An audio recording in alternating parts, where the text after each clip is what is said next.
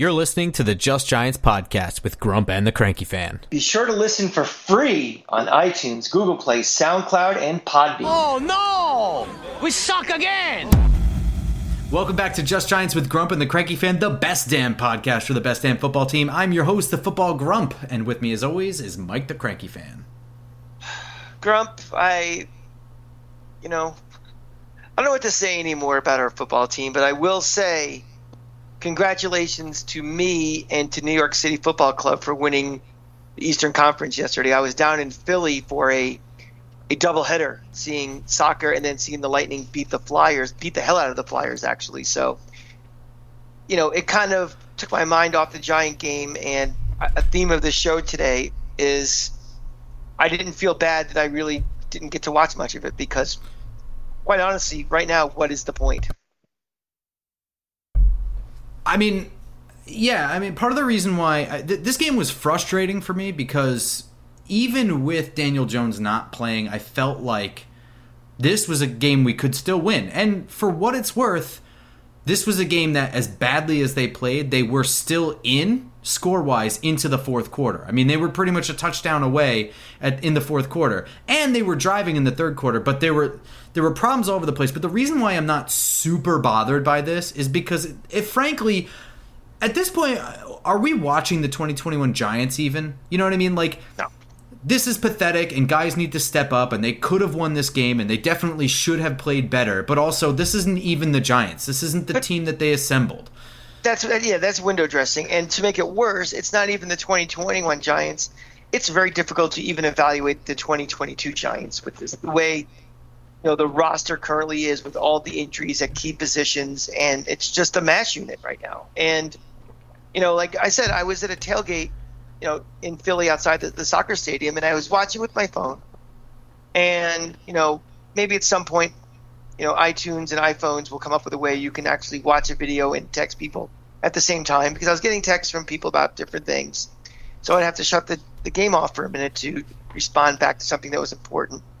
And after a while, it's just like, what am I wasting my time for? I'll catch the highlights later. It's just, this is a team that's doing nothing on offense. I have an awful backup quarterback playing. There's no rhythm to this offense. There's nothing exciting about this. This is bad, boring football. And I just said, something, we'll just figure it out later. I'll watch it later. I can't be bothered. That's probably the worst thing you can be as a fan, is just apathetic and just whatever. Yeah, and that's sad. Believe me, I hear you, but also it's like there's two variables there that if they're flipped, you'd be watching even despite the performance. And one is if the starting quarterback were playing, and the other is let's just say Daniel Jones isn't playing, but this team is closer to 500. You're probably still watching. Oh, of course. I mean, this is kind of the collection of a perfect storm of a lot of bad things going on right now. You're right. If Daniel Jones is playing, sure. Because I'm looking to the future. I'm looking to see what can we build on, what can we salvage from the season that's a building block for going forward. And you're right, if we were, 5-5 or 6-6 or whatever we are about right now, and there's a realistic shot at a playoff shot, well, of course, that's different. But Daniel Jones isn't playing. The guys I want to see playing, like the Kadarius Tonys, they're not around. But playing a team that I could care less about. It's not like we're playing a rival. It's just, and I'm not saying I'm turning off the season for this, the game for the rest of the season. It's just, in that situation, it's very sad, but it's just click. And that's not who you want to be as a fan or an organization, is when some of your most loyal, diehard fans, people who spend a lot of time and effort creating content about that team, where I'm just like, I guess, but again, we're attributing a lot of things that are happenstance to that apathy. Of course. Again, of course, yes, they've been in the dredges for the last couple of years, so that is super important. That's definitely the major contributor. But even as they try to work away from that, to me, I had this game checked off because I thought that this would be a really good barometer for where we were in our rebuild, because Miami is doing almost the same thing. They're pretty much on the same pace as us. And then it became a wash because you're watching, Jalen Waddle have a breakout, season because he's not hurt. You're watching Tua back there and play and, get his feet underneath him. And then on the flip side, Kadarius Toney's hurt. He's not able to play. And for the record, me saying that is not a knock on him. Wide receivers just get hurt. I mean, there's not a whole lot of wide receivers who don't have some kind of injury history, so spare me that. But, Kadarius Toney's not playing. Daniel Jones isn't even playing. So we're looking at Mike Glennon throw to Pharaoh Cooper. This is not a barometer of anything. So it became just like, can we get the fuck out of this game? And what's frustrating is that, again, even despite the fact that they were playing really poorly on offense, they were in it up until the middle of the fourth quarter is when it really started to spiral out of control. But at the top of the fourth quarter, they were right there. Right. And again, it's just kind of like, again, if this was week 3, it's a different story. But again, it's just like, they were in it, and yeah, there's a chance for a win in this game, but it's just like this is bad football. But when that's your roster trotting out there, and it's not your starting roster, but all you're trying to do is escape that game. I didn't expect a clean game. I'm talking about me. I'm talking about me as a fan, my experience. Oh, okay. I'm not talking at all about, what does this mean for the program? What does this mean for this season? What does it mean for next year? I'm just talking for me personally, that I am at a low right now, that because of the situation we're in, because of all the injuries, because we're out of it, because of this, because Daniel Jones isn't playing, because the offensive line is this, because of all these things, it's like I've been beaten down so much this year that one of the very rare times in my life I was just interested in doing other things and watching a Giant game. And that's the state of where this 2021 Giants team is right now. That's nothing to say about the future going forward, expectations for quarterback, head coach, GM, the price of tea in China, any of that. I'm just saying for right now, for December 5th, 2021, I've reached a rock bottom state for me where I just turned it off and didn't let it ruin the rest of my day.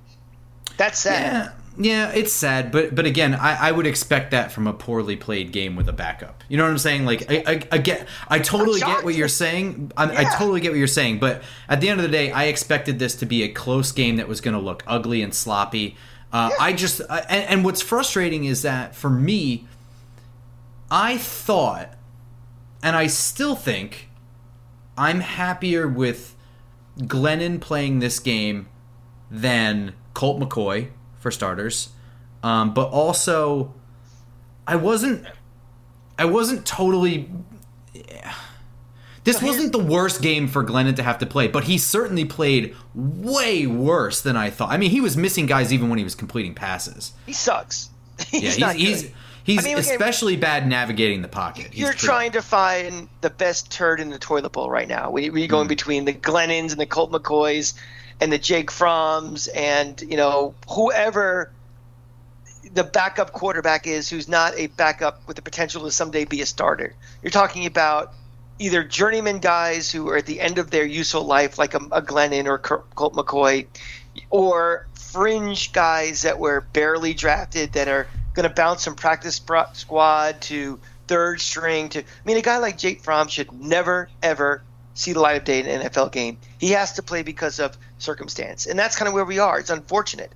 But, I had no expectations for a guy like Mike Glennon. To me, it's like when you get to the Mike Glennon zone, it's just kind of like, all right, well, let's not make sure nobody gets really hurt that we need going forward, and let's just get through it. And let's, getting a win would be nice, but I just feel very beaten down now, and it's just very, I want us to win. Of course, next Sunday I'll be ready at 4:00. I got to be very, very honest. I'm going to be watching that game at Barclays Center while I'm watching Gator basketball, who, by the way, lost to a 0-7 team tonight. So that's in the shitter right now also. But again, I'm okay. Okay, so I get it. But again, expectations isn't really it so much as it's just I knew the way Miami played defense, right? We'll just say this, because I don't want to dump all this on, if Daniel Jones played. Because if Daniel Jones played, their defense would have looked totally different. They would have had that cover zero constantly. And they do that to keep many guys down the line of scrimmage to prevent that RPO zone read kind of quarterback running kind of thing, because their defense isn't very good up front. So they overcompensate by doing a lot of those cover zero blitzes, and they just rely on Byron Jones and Xavier Howard on the outside to just hold their guys long enough for a pass rush to get there. So they don't do that with a Mike Glennon kind of guy, and you could see that. They didn't run a ton of the crowded line of scrimmage blitzes. I mean, they played a lot more traditional, four-man rushes, and they took advantage of the fact that Glennon has stone feet. I mean, he played badly. He does. So even Joe Flacco kind of ripped apart this secondary. It's just, they're not a good defense. They just sell out against a certain kind of quarterback, and that's why they played the Ravens so well. Well, let's look at this. Let's look at this game in terms of what we can really glean for it going forward. Because that's really the only important thing. I don't care. Even at this point, I don't even care that we lost, because now I'm starting to get into, maybe we just freaking tank mode. I'm very honestly, now all I'm thinking about now is the future. There is no present. I understand why we are where we are, but the fact is we are where we are. Now I start thinking about the future. Is Mike Glennon level acceptable for this team as a backup quarterback? Should be, is that one of the things on our long laundry list of things to do next year?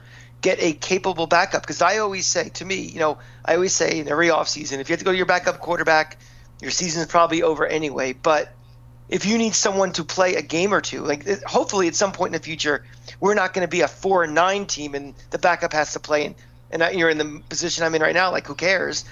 At some point, we're going to be a 6-3 team, and we need a backup quarterback to play. And a Mike Glennon type of guy is not going to cut it.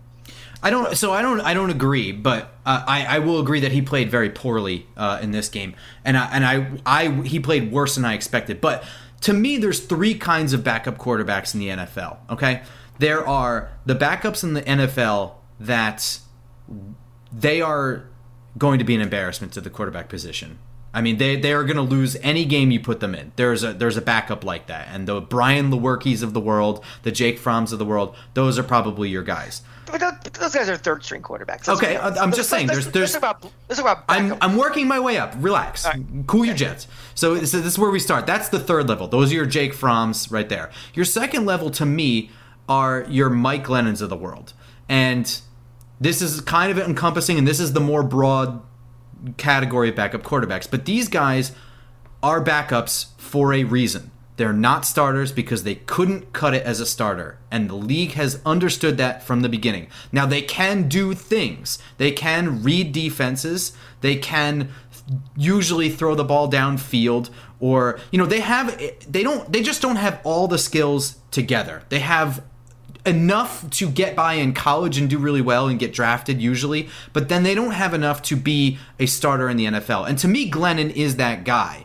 To me, McCoy is also that guy, but they're different skills. So that's the $1,000,000 question right now, which the relevance to the Giants and going forward. Is Mike Glennon a level 2 or is he a level 3? No, I saw a level 3 quarterback. Well, hold on. Let me finish. The last level of backup quarterbacks are guys who were just recently starters, and when they come in, for whatever reason, they are going to push your starting quarterback for a job, which is actually something that we don't want. So we agree then, right? But in those three categories of backup quarterbacks, we agree that those are the three exist, right? I guess I also put maybe a fourth level in there, and it's kind of rare. Someone like a Trey Lance, where I agree with that. They drafted him. He's eventually going to be the future, but he might not be ready to be your backup now. But he's on your roster. He's probably might even be considered your number 3 quarterback. But I think that's the fourth category as well. Yeah, a drafted flyer, an investment. Yeah, but I mean, he also could flame out. Of course. Yeah, but, I mean, he's one. But right now you have him because he's the heir apparent. He's just not ready at this moment, or there's a roadblock ahead of him for salary cap reasons or whatever. They can't just, if Garoppolo didn't have the number attached to his contract that he did, he'd already Lance be gone. Lance might be the starting quarterback right now, but it's not. Garoppolo would be gone, whether it's Lance or somebody else. Garoppolo. So that's category 4. It's not applicable to the Giants situation, but if we're going to play that out, yes. So, to me, your second-tier backup quarterback will never, ever win a game with as many people injured that the Giants had. I mean, really, the only way they win that game is if they play a Dolphins team, where he's got the right skill set to actually beat that team, but I mean, no quarterback 2 really has the skill set to improve losing your first-round draft pick on the outside, having the offensive line that they have. I mean, I don't know that there is a backup quarterback that is equipped to win a game like that, really. Let's be blunt. I mean, there's not many starting quarterbacks that are going to win with as many injuries. That's my point. So I agree that maybe Glennon isn't great. He definitely had a bad game. But, I mean, in what universe do we expect backup quarterbacks not only to win games, expect them to win games, but expect them to perform well with that scenario? I hate using an excuse, but I'm not ready to throw out Mike Glennon as we need to get a better backup. That is so far the last thing from our problem. Yeah. I mean, what backup quarterbacks, seriously, what backup quarterback in the NFL right now could have performed better than Glennon? There are some, but there's not a lot. Well, I guess as you look at the tape, can you parse out Mike Glennon, victim of circumstance, versus Mike Glennon on his own performing poorly? Or is that too much? On his own performing poorly, I would say was his ball placement. That was something that I thought that he was a little bit better at. But based on tape, not just me remembering. I checked him out when we signed him and whatever. I thought he was a little bit better than that. He definitely has the arm strength. What I knew he didn't have was a lot of pocket movement, and that is a victim of circumstance. He started, by the third quarter, he really started hearing footsteps, and they started showing up, to his credit. But, I mean, the offensive line didn't play horrendously in this game. I mean, especially not to start in the passing game. But they also did a lot of stuff. They had a lot of max protects called and stuff like that, which means only 2 guys running down the field. But yeah, a lot of it were missed throws when he was freaking out. So the bottom line, why did this team score a touchdown? Well, I would say that if you're saying if the offensive line didn't play that badly, and and Glennon, well, a lot of it wasn't his fault. No, I'm not saying a lot of it wasn't his fault. I think it was 50-50. The ball placement issues were his. I thought he was better than that. The pocket is I knew he couldn't move well in the pocket, and if it started to fall apart, that's on him. I mean, there was one time where Andrew Thomas gave up a sack, but I mean, I counted it off. There was at least 6 seconds that he was in the pocket, and he didn't even move. And it was a clean. When was the last time we had a 6-second pocket? I've had jeans that don't have pockets that last that long. Yeah, so. Exactly. There was a big play to be had to Evan Ingram down the field, who had a good game, by the way. That he just kind of threw, and you could see Ingram couldn't even get under it because it was just not on target at all. He didn't lead him. He just kind of lofted it above him. The interception to Darius Slayton was another one where I appreciate the deep shot. I don't even know if it was going to be an incompletion, out of bounds, broken up, whatever. But I appreciate the aggression. I appreciate pulling 2 guys there. He had Xavier Howard in a trail position. But you could see the moment the ball came out of his hand, Darius Slayton had to stop in his tracks to try and get under it. I mean, it was a bad throw. I don't think there was an issue with throwing that into double coverage. It's just if he led him and kept him running at full speed, it would have been single coverage with just that safety coming over, and you could just lead him out of bounds or whatever. I appreciate you throwing that deep ball there, but it just didn't work. I think that if this were a game where you had Tony and Shepard, I think that we probably win this game. I'm being serious because those are the 2 guys in against this secondary that would have had a big game, both of them. And that's why I'm not getting bent about wins and losses anymore, really, because it's kind of like, well, it is what it is, and I've just kind of resigned myself to the is what it is. So, a lot of that kind of takes the impetus to me to get so must-see TV for it. It's just like, I know we're playing shorthanded. I know we don't have the key personnel we need to be successful to win games. So a lot of that's kind of like if I don't have my weapons, I don't have my line, I don't have my quarterback, I don't have an offensive coordinator, I don't have all of these things going on.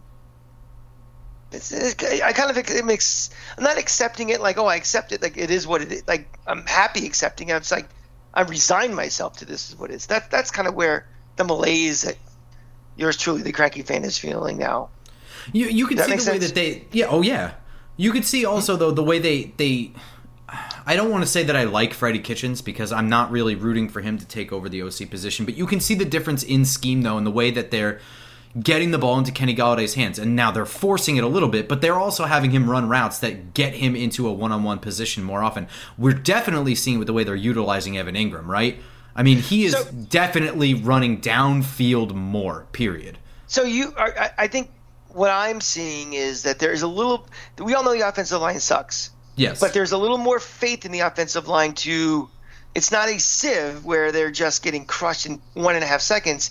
He's trusting it to hold out a little longer, and you're seeing some results of that. You're seeing results of it. Like, you got to try. And I think that's what a lot of fans were, screaming from the hilltops for. It's like you're not even trying to do this. And if you live in such fear. Now, again, we'll never know this, but are those independent acts or are they combined acts? Is it Garrett refused to take shots, or now they went to Freddie Kitchens, that Joe Judge said, your mandate is I want to see it a little more opened up too? Well, if there's one thing I know about Joe Judge as a coach, it's that we'll never actually learn the answer to that, even through coded messaging. It's going to come down to the trends of history. And so based on the game that Freddie Kitchens called last year and the 2 games he's called so far this year, I'll put that blame on Garrett, but it can flip. It can flip back because the fact is that Kitchens is still calling Garrett's playbook. He's just calling so it does currently on 3 games fit to Garrett because Judge is still, as far as we know, in charge. He hasn't even officially. Have we ever officially named Kitchens as OC? He's just calling the plays, right? Yeah. So do we know 100% sure he is calling the plays too? Yes. Because before week 1, I don't think it was ever revealed until it was the very end of the week. But that sounds familiar, actually. Yeah. I thought it was kind of like, we are all assuming it, but has ever actually been said. Yeah, I think by the end of the week it was fine. It was kind of the same thing with the Jones injury, or whatever it is. Right. Where they were just playing coy about it, but we all kind of had already heard. Right. I saw that some, not guys on the Giants beat, but national guys, I think, were saying that it was going to be Kitchens, and nobody on the beat was confirming it. Right. So can we? Go ahead. I mean, again, this is the same thing as the Daniel Jones injury, where national media members seem to have the end result, while the ambiguity kind of sat around with the beat for a while because of, I guess they're just smoke signals. Right? I mean, I don't know. I mean, with the Jones injury, the fact that he was practicing but not cleared for contact, I really didn't know. But quarterbacks normally don't have much contact in practice anyway. Yes, but he wasn't cleared for it. So he could practice in a limited sense, even though he wasn't cleared for contact because he's auto red jersey. Right. Most times you're not going to try to have contact with your quarterback anyway in practice. Right, exactly.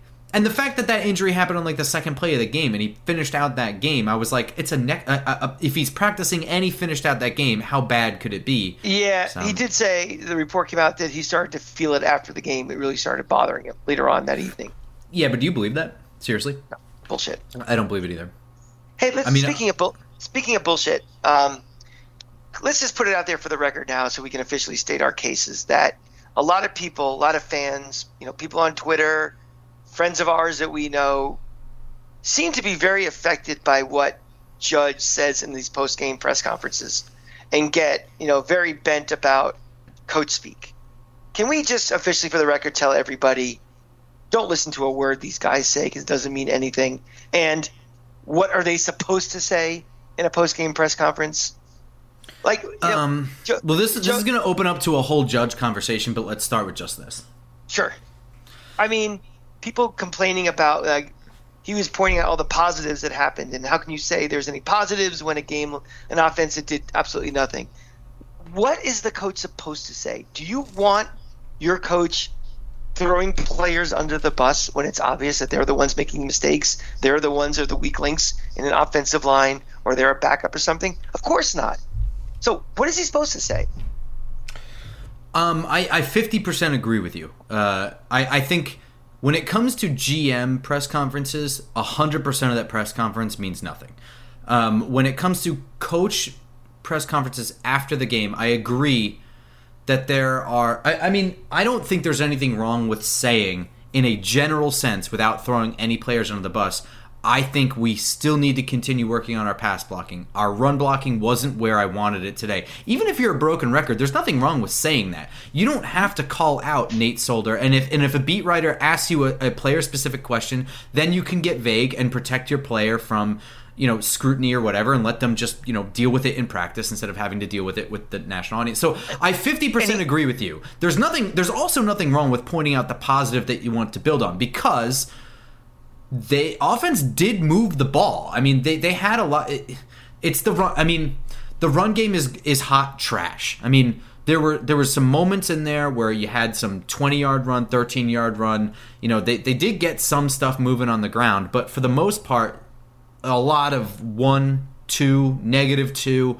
A lot of that, and it didn't matter which back it was either. So I want to hit Barkley for all of that, and I can't. I mean, Matt Skura was god awful in this game. I mean, really, he did get benched and whatever about that, but I mean, the fact of the matter is there was one play where the hole was off of right guard and tackle. It was there, but because Matt Skura got pushed all the way from the left guard spot into the hole, Barkley had to stop and got tackled 3 yards behind the line of scrimmage. Is horrendous blocking, especially since no one on this defensive line is that good. You know what I think it is too is, everybody, they pick a narrative and they want to run with it. They don't like to be either proven wrong or say something to the contrary, because Judge, his comments about Matt Peart during the week were pretty honest. Like, he's not starting because, quite frankly, he's not good enough. I mean, he didn't say it in that harsher terms. Well, but again, he said it. Nate Solder is playing well for us right now. He's playing better than Matt Peart, and that is kind of throwing Peart under. But that should be lighting a fire under Peart. I mean, this is a scenario where a guy should have won a spot and isn't. So hopefully the problem is the fan base doesn't want to hear that statement. So a lot of times coaches are in no-win situations because they're either blowing smoke up your ass or they're telling you actually the truth, but you don't want to hear the truth. You want to hear, get Solder out of there. I want Peart to start. But, he just told you, in no uncertain terms, not good enough. He's not physical enough. He's not, he's not tough enough. And but you don't want Solder, so you get on the coach's case for that too. I mean, coaches, again, a lot of what they say is coach speak. A lot of it's spin. A lot of it is to tap dance around what they really want to say but can't say. I just implore this fan base, just take what they say with a grain of salt. I mean, be more upset about what you see on the field, not the way it's being described in a presser, because what they're saying is not what they really mean. That, the conversations that go on between him and Gettleman, him and Mara are different ones than what's being spewed out of their mouth in a presser. So just take it with a grain of salt, or just don't listen to the press conferences. That's my advice, because I don't care what they say in these things. Yeah, I mean, I think what's interesting is this week was the week where, and I think, I don't know how this corresponds, but it seems that once they fired Jason Garrett, it became much more transparent, right? A little bit. I mean, that's the first time they really opened up and answered the Nate Solder question. Now, I don't think many on the beat brought up the right tackle spot by name up until that week anyway. So, maybe it's that too. But we saw that from all coaches. I mean, they asked Rob Sale. He was very, very open about it. He specifically said that he was not tough enough. That he wasn't aggressive enough. He wasn't hitting, and that is his problem. He doesn't get his hands on guys fast enough, so he ends up getting beat because he's all out of position and shit. He lets the defender dictate the block. I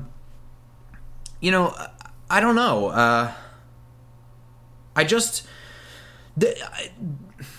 The problem for Joe Judge is that these press conferences are very not informative after a loss. It's very much like looking on the positives after a loss, which people don't want to hear. But it also comes off the heels of a game that I don't think Judge coached very well. Now, I don't expect a game like this with the injuries that they have to be a clean coached game. And so to his credit, there were not a lot of penalties in this game on either team, and that's somewhat officials. But also, I mean, offsides and bullshit like that, there wasn't a ton of that. Well, what's the biggest things when we always talk about that was a poorly coached game, that was a well-coached game, what are the things we're really concerned about? Let's forget about preparation and, It's time management and it's being conservative, and they were on full display in this game. Let's start with the first one was a combo of both. The wasted, stupid timeout was at the end of the first quarter where they thought that the play, according to Judge in the press conference, he said that they thought that the play clock and the game clock were in sync. And it wasn't until there were 15 seconds left on the play clock that an official told him that the play clock was a tick ahead of the game clock. And rather than try and run to the...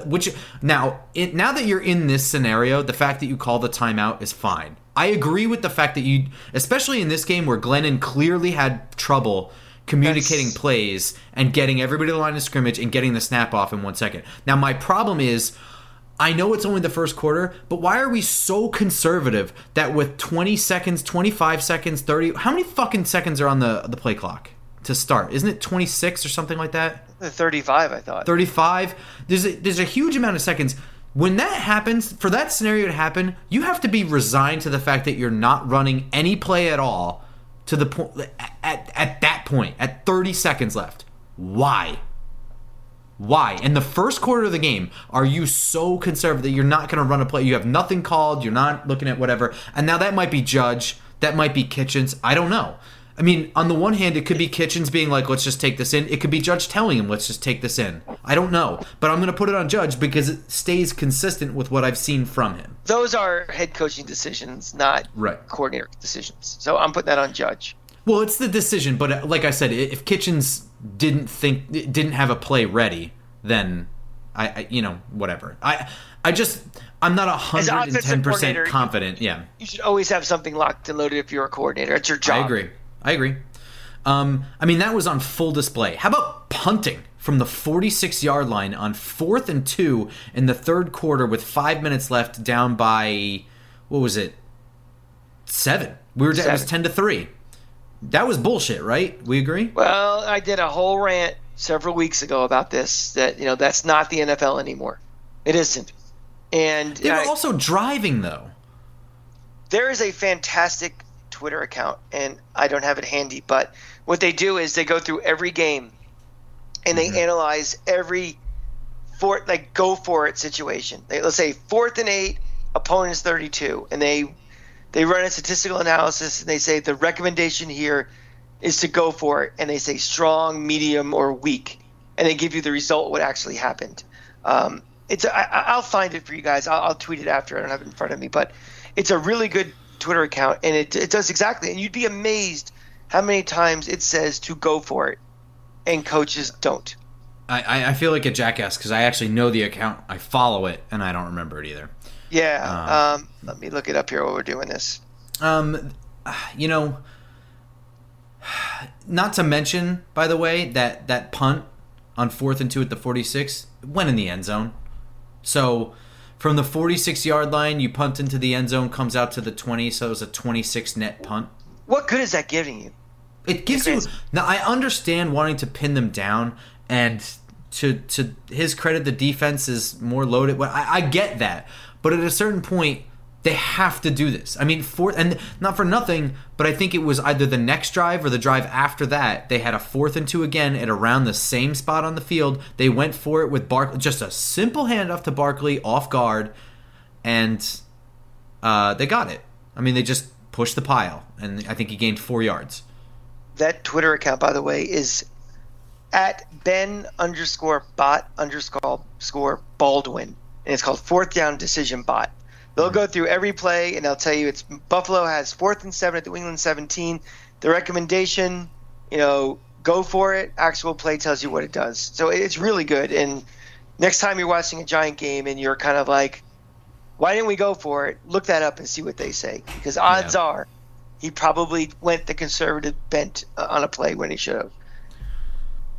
But that's who he is, and that's kind of one of the things that, the bigger question is going to be, and I don't want, again, I swear myself I'm not doing this every week, but I do it every week. It's, Joe Judge, is he a coach that should be able to withstand any new GM coming here? I mean, are we hitching our wagon so much to Joe Judge that everybody has to work around him, or does he go out with the bathwater also?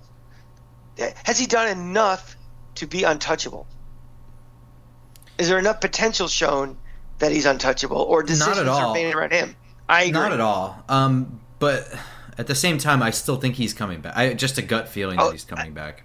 That's two different things. I think the Maras are all in on him, and I think he is going to be the tail wagging the dog of this franchise going forward. I think they are going to be interviewing GMs with him being the litmus test. Like, how would you work with this coach? This coach likes to do that. How do you handle this? And I think he hasn't shown enough to me, X's and O's on the field. This is not saying I want to fire Joe Judge, but I'm saying I'm still very to be determined with him. That I think if you're bringing in a GM here, and I think if you want to get a really good one in here who wants complete control and autonomy, I don't think Joe Judge should be the factor in whether you're hiring your GM or not. No, I agree. How do you think? Now, really, really dig back and try and remember, and be honest, because I think it's easy for us to have rose-colored glasses when viewing some sections of the Giants' past. But how do you think Judge and Tom Coughlin stack up philosophically? I mean, because Coughlin was never a big fourth down, go for it guy, even in the red zone. Coughlin also was very much into discipline, special teams guys. He seemed very conservative. He was he had the benefit of having one of my favorite Giants OCs with Kevin Gilbride, who was aggressive and fit Eli Manning very, very well. So it never really looked like total garbage, even when it was total garbage. I'd say there's three main differences between Coughlin and Joe Judge. I'm listening. One, different game. Mm-hmm. The game itself is much more aggressive than it was. It relies on analytics a lot more now than it did 10, 15 years ago. Not arguing that, but yeah. Two, Coughlin had a track record. Yes. Coughlin went to an AFC Championship game in year 2 of an expansion team. He had success with Jacksonville. He gets the benefit of the doubt with decision-making, where a first-time coach who's learning the ropes may not get that benefit of the doubt. And 3, Tom Coughlin had Eli Manning. Yep. I mean, you have a guy that we're going to debate until the cows come home is a Hall of Fame quarterback. He has Daniel Jones, a guy we're going to debate till the cows come home, should he get another contract? So I think those are three main differences. But those are three main differences, most of which are outside the realm of control. I mean, it's not really Joe Judge's fault that he doesn't have a track record in terms of, he's coming here doing what he wants to do. It's the exact same thing that Coughlin. I'm not actually saying this. I'm just, if we're arguing this, that it is the exact same philosophy. It's just that, so we gave Tom Coughlin and maybe ownership gave Coughlin more of a leash because he had a track record, but that doesn't change that he came in trying to do the exact same thing. I think the big thing is the way the game has changed. Sure, but again, I'm just simply taking the coaches at face value. Are they really similar or no? I don't really know. I'm thinking about this for really the first time. Because a lot of it too was like, oh, did I? What? Yeah, you just cut out. Ask that again. That question. Is it just, are they really similar or not? I mean, I'm only thinking about it for the first time.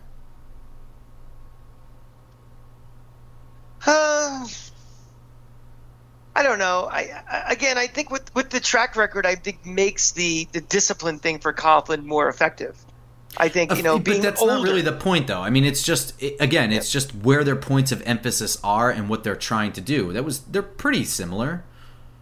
I guess so. I guess I would not consider Tom Coughlin.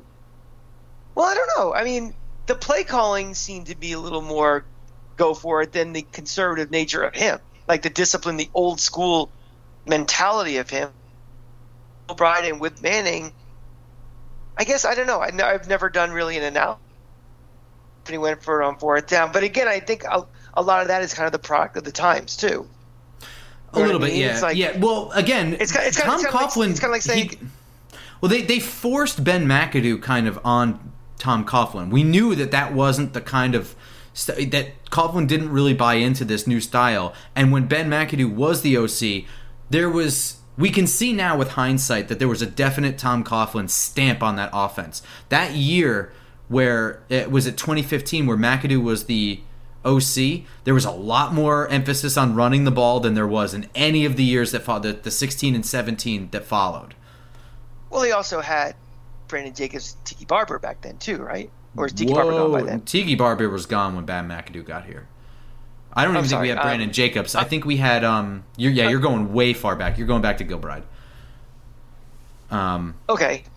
Okay, so let's start with Gilbride then. But Gilbride, again, he was more of your calculated risk, where he was, again, they were going to lean very heavily on the run and play action. They read the defense, saw what they gave them, and they would do a lot of levels, route running, where you have guys taking the field and you take your shots.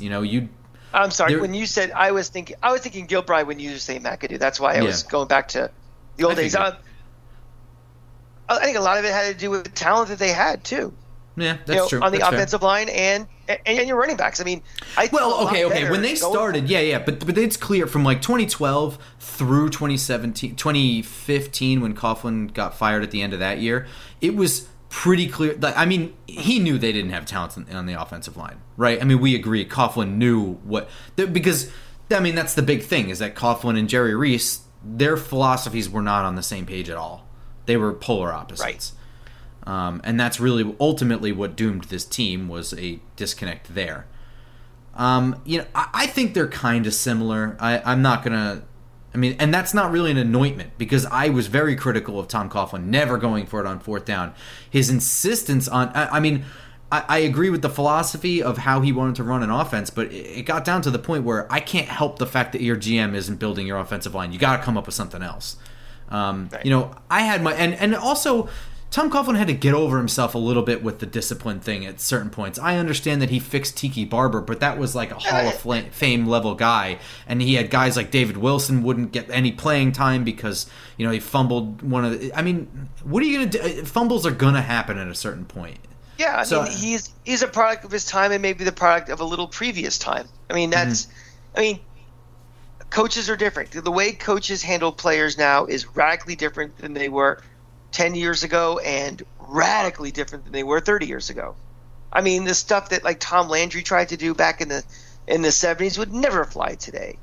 You watch these old films of Vince Lombardi or Bear Bryant in college. Good luck. Guys like Bill Perkins, who was our coach back in the late 70s. 3 days during training camp. No. 3 days, that's not going to happen. You think any of that's going to happen? Ray Perkins, that's never going to happen today. Or even if they can't actually execute 3 days, the mentality of being tough. The whole purpose of 3 days was to be tough. That doesn't happen anymore. You have to coddle these guys. You have to be a psychologist more. There was no psychology back then. Yeah, and that's true. But whatever. I don't know. So for me, with Joe Judge... I know at a certain point a coach is supposed to be getting the best out of his players, but I do want to see him coach games where this team looks okay. There is... I don't even think outcoach it's your above... coverage. You know what I'm saying? Outcoach your coverage. I get that, yeah. But at a certain point, I want to see how he performs. He also hasn't had a shot at getting an easy one. When has he had an easy game to coach? Never. They're never favorites in any game. They're never equipped to play a game. And frankly, they would have been this year had it not been for some injuries. I just want to at least see him coach those games. But we do play some close games, though. We play close games, but... right. Yeah. So in those close games, I want to see wow, Joe Judge helped us win this game. Not, oh, I'm going to point to clock management, a bad timeout here, no more timeouts here, a challenge where we knew he was going to get it, things like that don't help the cause. I want to see smart decisions that little extra gave them the win. And we haven't seen that just yet. Yeah, but again, right? I agree with you, but again, all these close games that he's coaching, and I'm not trying to make excuses for him, but all these close games he's coaching are in lieu of an offensive line that can block anything because guys are hurt. They're in lieu of a number one wide receiver. I see what you're saying, outcoach your coverage or whatever, but these are all games that should be winnable.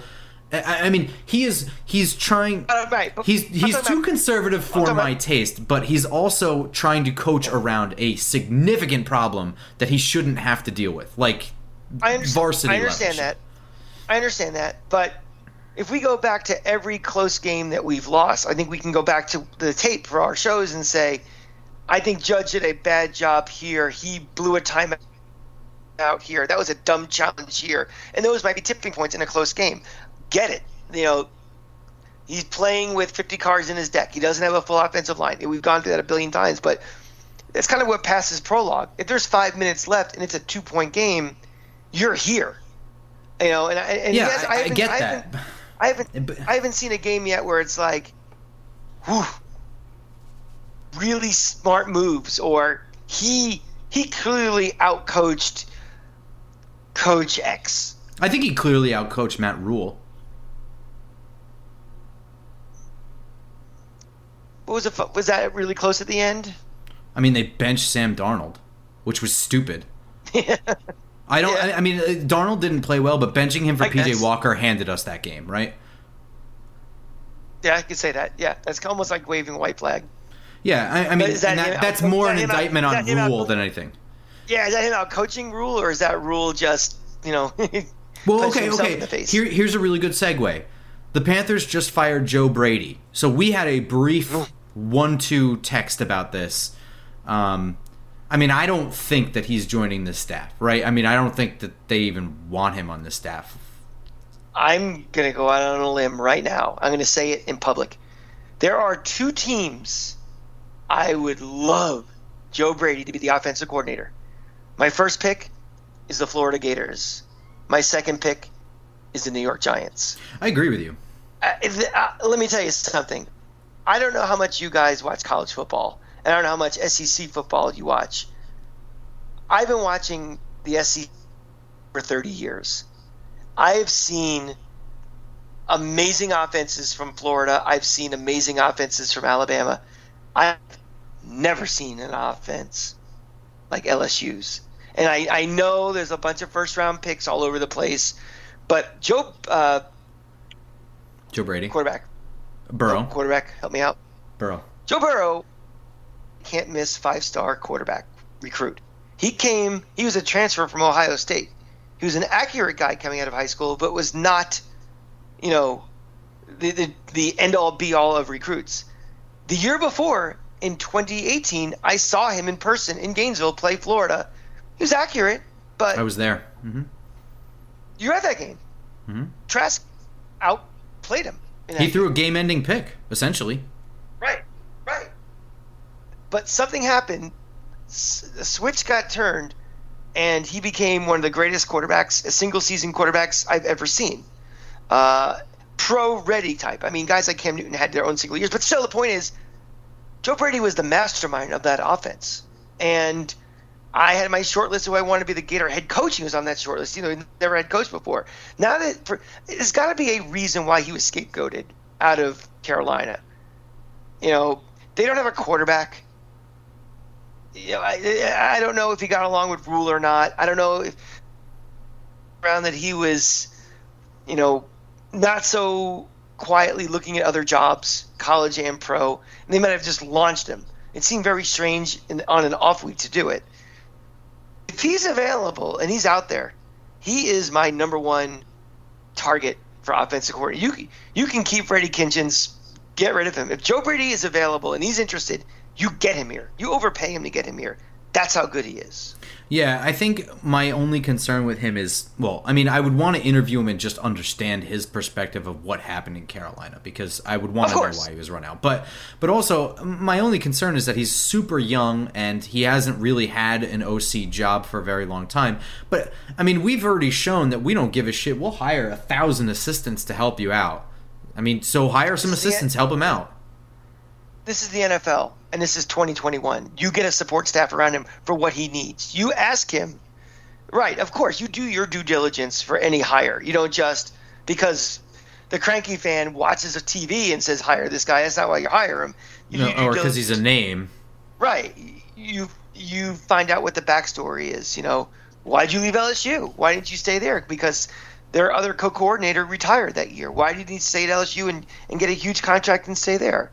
Why did you leave? What happened behind the scenes? You tell us. What do you feel you need to be successful at this job going forward? Do you think Daniel Jones is a quarterback you can work with in your system? Or do you think that we need to move on? All these different things. But I'm just telling you what I saw. And I saw an offense that was playing against SEC-level defenses, shredding them. Took Georgia. We've all been running a batch all year about Georgia, how great their defense is, until the Bama game, obviously, but shredded them the year before. Yeah. I mean, Coach O isn't at LSU anymore, so he won a national championship. Right. So, and then 17 months later, it's gone. Yeah. Well, I mean, so is Joe Brady, but. That's what I'm saying. You don't have the players, you don't have the support staff around you that made you successful, and you become exposed as just, some Louisiana redneck. But so, yeah, I would definitely. Go ahead. Yeah, no, I agree with you. I would definitely. He gets an interview from me. Period. I mean, that's the only thing I can guarantee, and I'm guaranteeing him an interview. Yes. 4 guys I thought had a good game and are playing well. Xavier McKinney, I think, continues to man that single high without any issues, and he continues to be aggressive flying downhill at plays as well. He nearly had a pick in the first quarter off of the Waddle deflection, which we kind of got away with a hold on Waddle anyway. And then, someone was guilty on the Isaiah Ford touchdown. I just don't know if it was him or Bradbury. Based on the replay, I mean, I just don't know who had the responsibility to stay and which one had the responsibility to stay on the outside. It kind of looks like it was Bradbury's fault for running inside. I don't really know why he did that, but I don't want to just say that like I know what I'm talking about. But again, it's important, as we evaluate Tua finishing his rookie season essentially just last week. Xavier McKinney is not far off. I mean, he's also just kind of getting his feet wet, and he's getting better and better and better. So, good thing to have back there. Definitely continuing to develop and fits well into Patrick Graham's system, so that's a good thing. I don't want to tangent this too much, but Patrick Graham, are you feeling like the first couple of weeks or are you feeling like what we've seen in the defense the last couple of weeks and also at last year's kind of, to me, Patrick Graham is the rock on this coaching staff right now more than anything else. 100%. I mean, that's clear as day. I'm going to be afraid that he's getting a head coaching job that isn't ours every single offseason, and frankly, in between weeks, I'm gonna get afraid of that news being leaked until it happens, because he is that good. I'm worried. What he's done. I mean, even in this game. I mean, they had Aaron Robinson, who also played really well, by the way, playing on the outside full time in Adoree Jackson's absence. I wouldn't, when I said that I was excited about Aaron Robinson coming to this team, I'd said that he was, one of my favorite corners coming out in this draft, but he's not strictly an inside guy, but he's going to be primarily an inside guy. He played full-time on the outside. He even had a really good tackle on Jalen Waddle in the open field to prevent the first down. He had an excellent pass breakup on Gesicki, and then a legitimate one, and then another one in the end zone where he didn't actually break it up, but he got his hand right up there in the face that caused, in my opinion, caused Gesicki to... Because it's not like Gesicki dropped it. It hit him in the face, which tells me he couldn't see where it was. Right. I thought he played outstanding on the outside. That is he should not be getting full-time snaps out there. And he didn't really allow a whole lot. I think the only thing I saw was a back shoulder pass to Devontae Parker, which is like, back shoulder is the hardest thing to defend in the NFL. Yeah, exactly. I thought Ingram had a really good game. A lot of third down conversions on 3rd and long, which means that he was running 10 yards down the field. So he's quietly had a halfway decent season. Yeah, I mean, again, this is just one of those things where it's like, I've always felt he was misused. Every coordinator he's had up until now, so far, 2 games with Kitchens here, he's been running inside of 5 yards and crossing and trying to use his quickness against. Like, I don't care about his quickness against linebackers. That's useful from time to time. Not every single play. Let him stretch the field.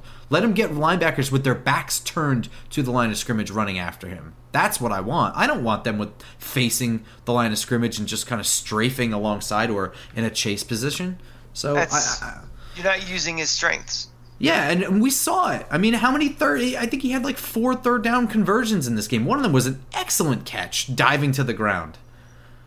And I think Tay Crowder is slowly getting better. Go back to Ingram for a second. Has he done enough improvement this year that's going to save his career with the Giants, or do you think he's gone? Not with the Giants. I mean, A, they have no money to re-sign a single soul, and B, some team with cap space is going to know that they can unlock, and they'll spend more than we were willing to spend even if we had it. So gotcha. he's gone. I agree. But his career here, I wasn't happy with him as a draft pick. I didn't want him. It seemed like just another Jerry Reese pick where I thought there were better things, and who I thought was better at the time, I can't tell you off the top of my head. But I was at my friend's house, so I remember being pissed. I remember it very vividly. So don't think that this is conjecture. But I've always felt like we never even got to see it because he just never got used the way I thought he would be used or the way he was used in college. I mean, whenever they did have him running down the field, he was almost strictly a decoy. So it just, I don't know. I mean, but he hasn't done anything to help himself dropping passes like crazy. So it's not like... I just think that if he were utilized the way I anticipated, we'd be having a much more heated discussion about whether or not he should return. I think he also would, if he's utilized properly, he's more successful, he has more confidence. He doesn't become a head case with dropping balls. Sure, I agree with that. No, I think it kind of snowballed, not being used, maybe some frustration, pressing, drop pass, gets in your head, that snowballs, you're done. Mm-hmm. So... Mm-hmm. That's, wishful thinking, cranky fan talking, but I think that's pretty true. Tay Crowder for me, remember, this is Mr. Irrelevant. This is a guy who's only played linebacker for a couple of years, converted running back at Georgia. Still getting used to that inside linebacker position, and he's specifically learning his coverage and his coverage techniques. But he's not, I wouldn't say he's bad in coverage. He just has mental lapses, which, I would think comes with learning the position for the first time, in the last couple of years. So, but I think he already plays really well in the run game and jumping into gaps and blitzes. He had a huge hit on Tua in the 3rd quarter. I mean, he lit him up, and I know he went unblocked, but some of that was also his disguise and his pass. I mean, he really didn't look like he was rushing for a good 2 seconds. He was just kind of trotting, and then he turned on the jets, and by then it was too late to pick him up, and he just leveled Tua and caused an incompletion. He also had a giant tackle for loss in the 2nd quarter. Do you think Gettleman, Judge, Graham will look to upgrade that position, or do you think they're happy with what he's been producing and his upside? So for me, this game really highlighted that this game to me was still winnable with a backup quarterback. And what it showed me was we need to get either healthy at wide receiver or get strong on the offensive line. But defensively, I was actually disappointed with the pass rush for this game. Now, I know the pass rush has been a thing all year, but all year, in my opinion, has been pass rush would be great, but I'd almost rather get 3 offensive linemen before then. We can live with the defense the way it is now. We cannot survive with an offense with this offensive line. So this to me was a glaring...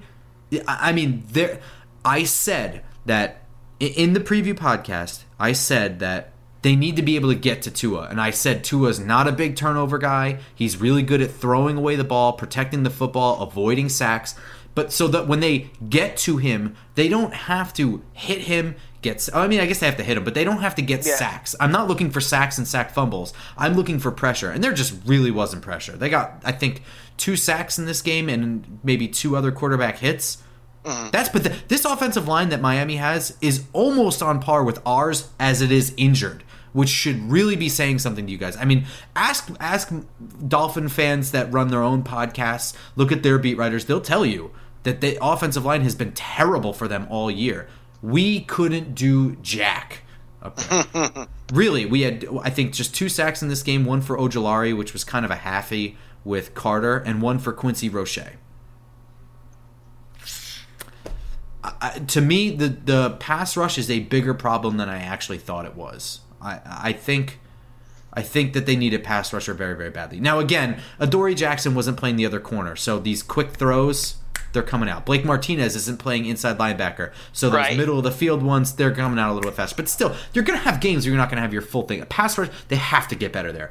An inside linebacker, I just mentioned Blake Martinez. Tay Crowder, to me, the fact that he's playing up to a depth level position player as a Mr. Irrelevant is already a win. He's continuing to get better, but I'm worried, with Blake Martinez if he's even coming back. So, I think they are going to upgrade that position in the offseason. Yeah, I mean, to me, we'll do this from now until the draft and free agency. But biggest needs, offensive line and pass rusher, and everything else behind it will be better with you have those 2 foundations at the line of scrimmage.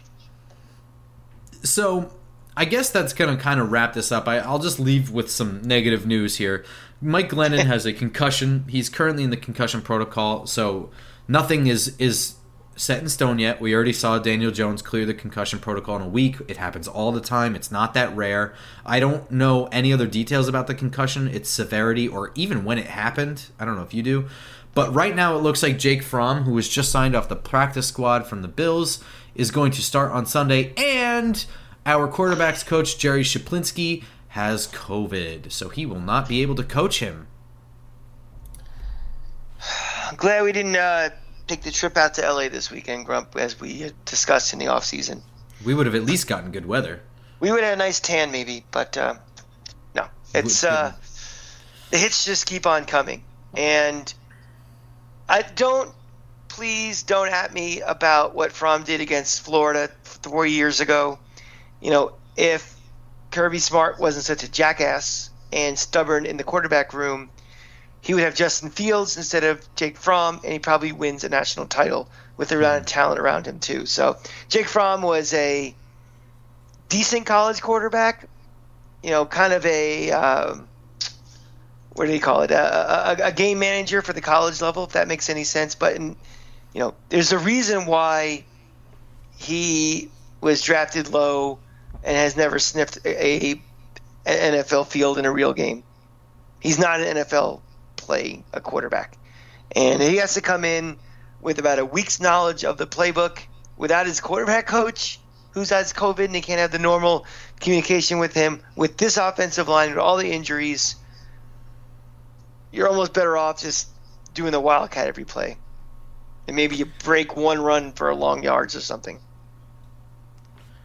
I'm not even gonna. I don't even want to think about it. I don't have to think about it yet because we're not doing the preview podcast, so I'm not going to. I'm going to hope that the concussion was not severe at all for Glennon and that he can play.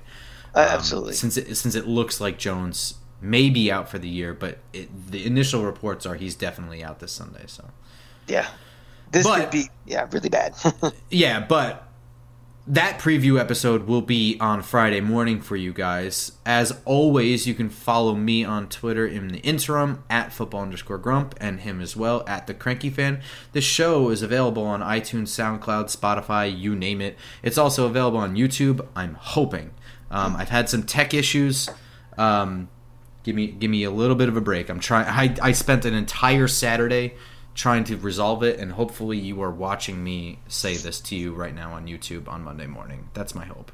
If you want to send us some financial contributions to help our cause, we'd really appreciate it. Since Jameson has yet sent us that check for that sponsorship. But yeah. Yeah, I keep ending up sending them money somehow. Yeah, exactly. So if you want to see our ugly mugs again, send us cash because we need it. Yeah. Well, we'll see. I think this one's going to go up. I think I resolved my issue, but we'll get that figured out. In the meantime, we will see you on Friday morning. Go Giants. Go Giants.